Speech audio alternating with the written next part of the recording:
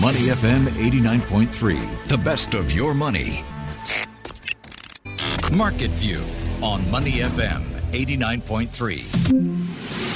Good morning. I'm Michelle Martin. This is Market View. Joining me this morning with all the market action. Good morning, Ryan Huang. Good morning, Michelle. How are you feeling? Pretty good. One day closer to the weekend, so just around the corner. All right, we can all make it. Let's start this morning in the U.S., where autumn leaves will be changing colors soon. It'll be my favorite season. And September markets have a decidedly bearish feel. The Nasdaq dropped 1% overnight. That's its third straight decline, the Dow and the S&P 500 giving back ground as well. While there is no single cause, September historically not a great month for markets, but there appears to be three main issues that investors are looking at: bond yields, oil prices, and the strength of the U.S. dollar. Okay, we're going to take each of these in turn. The yields on U.S. Treasury notes are rising. The 2-year note is now paying more than 5%. The yield on the 10-year note is 4.3%. Now, not long ago, Ryan, it seemed that the market consensus was that the Fed interest rate cycle was likely at its peak. So what is driving higher yields in the bond markets? Yeah, you've got good news for the economy being bad news for markets right now, and that's playing out with the way bonds are moving. So bonds have been going up with expectations that we might see the Fed staying where they are in terms of rates or even hiking one more time this year. So if you look at some of the latest data coming through overnight, this came through with the ISM barometer of U.S. business conditions. So that PMI number rose to 54.5 in August from 52.7 the prior month. And that is a 6-month high. So it is higher than expected, which kind of gives the support for a narrative that the economy is doing better than expected, which could lead to inflationary pressures. And people are starting to get worried again that maybe the Fed hasn't finished its work with the interest rate policy hikes yet. And you also have the latest Beige Book pointing to how economic growth is modest in July, and in August, consumer spending stronger than expected. So a bit of pickup there when it comes to the consumer strength as well. So that is also feeding into expectations that the Fed might need to do more. And in turn, again, the bond rates have been going up. We cast our mind back to about 2 weeks ago. It hit a 16-year high above 4.3%. And it looks like after retracing back down, we are going back up again. That certainly looks like business activity, new orders, employment all seem to be quite robust in the U.S. right now. In fact, a survey on non-manufacturing data has come out stronger than expected. So it does indeed seem that we're back to good news for the economy being bad news for the markets. We're seeing growth stocks in particular being hit by higher yields. What about the rest of the market? Is this bad news for equities all round, I should say? Now, it does look like another reason for people to take profit off the table. If you just look at S&P 500, it's been on a bit of a good run. In the year to date, it's been up 18%. And now you have it going through a bit of a slump. Overnight it was down 0.7%. And this, again, with higher rates not being a good friend for stocks. And of course, technology stocks typically suffer the most. And we did see that happening for the Nasdaq Composite, down 1.1%. It's now on a 3-day losing streak for the Nasdaq. It had its worst daily performance in 2 weeks. So that pressure on technology stocks is spilling over into the wider markets. And without, I guess, the earnings season to give any commentary as well, you have a bit of a vacuum when it comes to any catalysts for markets. So any reason to get nervous is starting to get people thinking twice about staying in the markets. And generally speaking, higher yields are bad for stocks. They can lead investors to switch out of equities, bad particularly for growth stocks. And we saw this on the market overnight. Shares of Apple and Nvidia both fell more than 3%, for example. Let's turn to the oil markets. We talked a little bit about this yesterday. The production cuts by Saudi Arabia and Russia driving oil prices higher. West Texas crude trading above $87 a barrel. The price of a barrel of Brent crude approaching $91. Some analysts say it could hit $100 a barrel. Ryan, investors who want to bank on this trend, if they do, what are some of the companies they could be looking at? Yeah, oil has been also doing pretty well. In the past week, it's up nearly 5%. So you have to figure out who are the winners or beneficiaries with higher oil prices. And it wouldn't be a surprise to look at the guys producing the oil to sell the oil.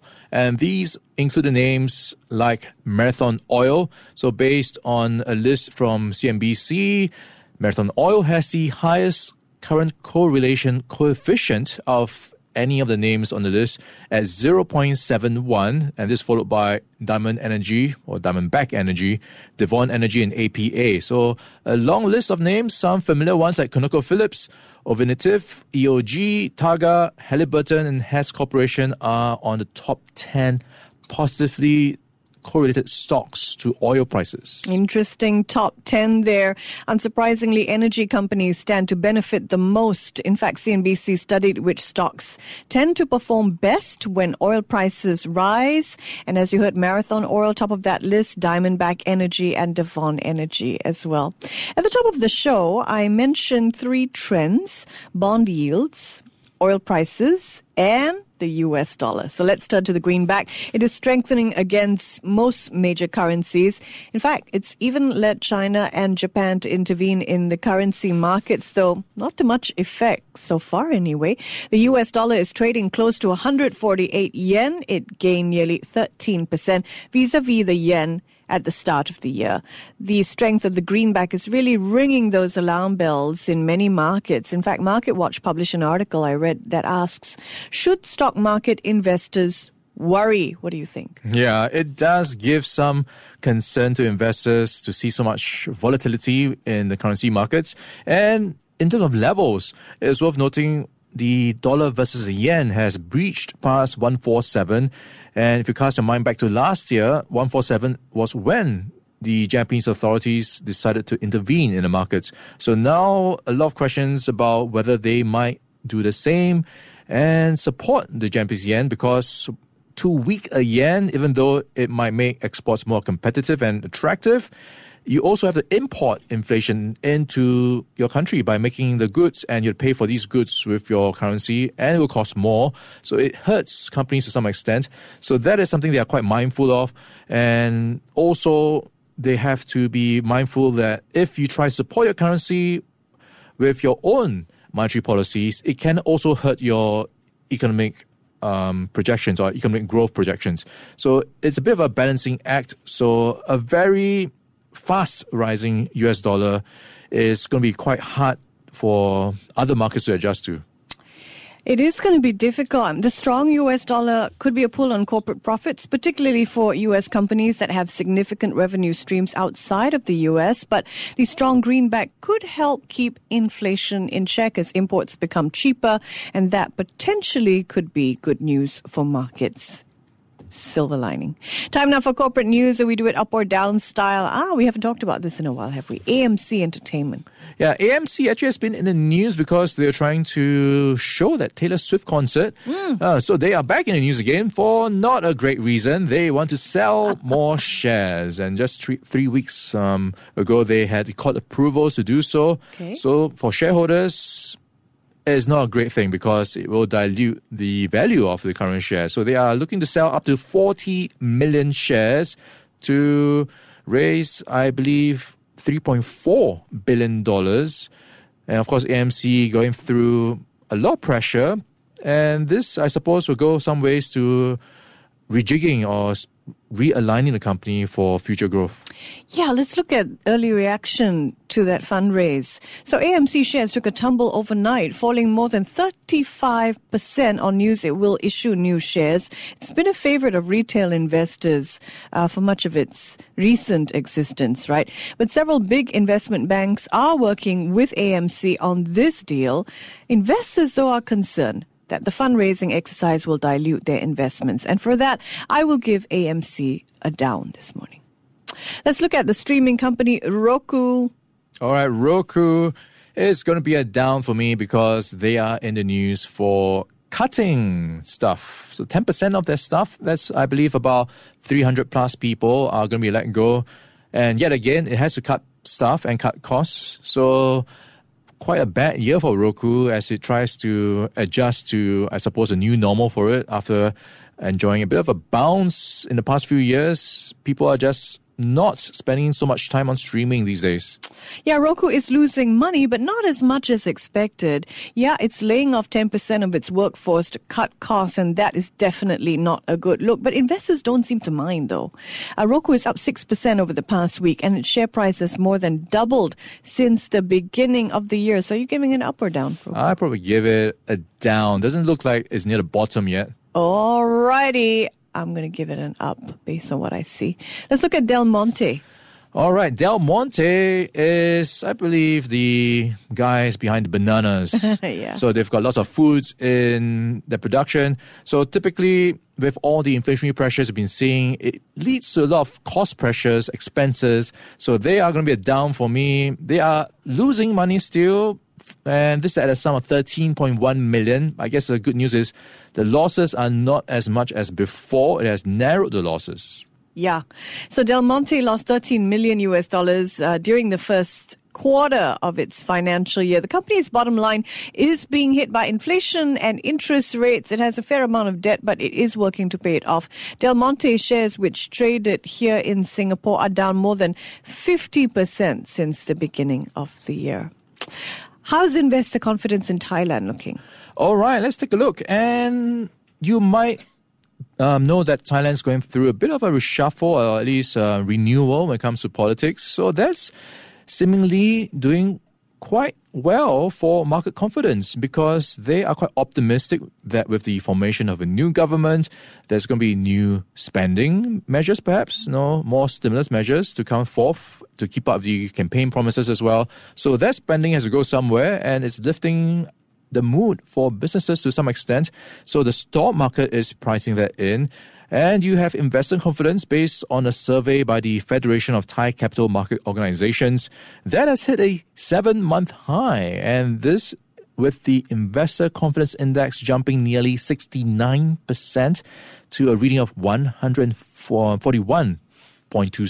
Look at that. I'll give Thailand an up on the back of those survey figures as well on investor confidence in Thailand, appearing to have hit a 7-month high. And don't forget, Thailand's king swore in a new government earlier this week, and that following months of political wrangling and uncertainty, and that should add to some quelling of investor worries, I think. For our last word today, we're reopening the Elon Musk files because some new information has come to light regarding how Musk financed his purchase of Twitter. The Wall Street Journal is reporting that one of Musk's companies, SpaceX, loaned Musk $1 billion around the same time that he was purchasing Twitter, now known as X. How would you like to tap on a $1 billion loan, Ryan? Yeah, it helps to own so many companies you can borrow money from. So no details on why he had to borrow so much money. You're already so rich, but I suppose a lot of it's tied into stock. It's worth noting as well, he did pay back everything he owed plus interest. So no funny business there, I suppose. Maybe he just needed the money to decorate his... I guess backdrop when he was having a meeting or something, stack it behind you. But he did pay it back in November after a month. So maybe that's the reason why he borrowed that money. Maybe. I wonder how much interest he paid. No word on that On $1 billion.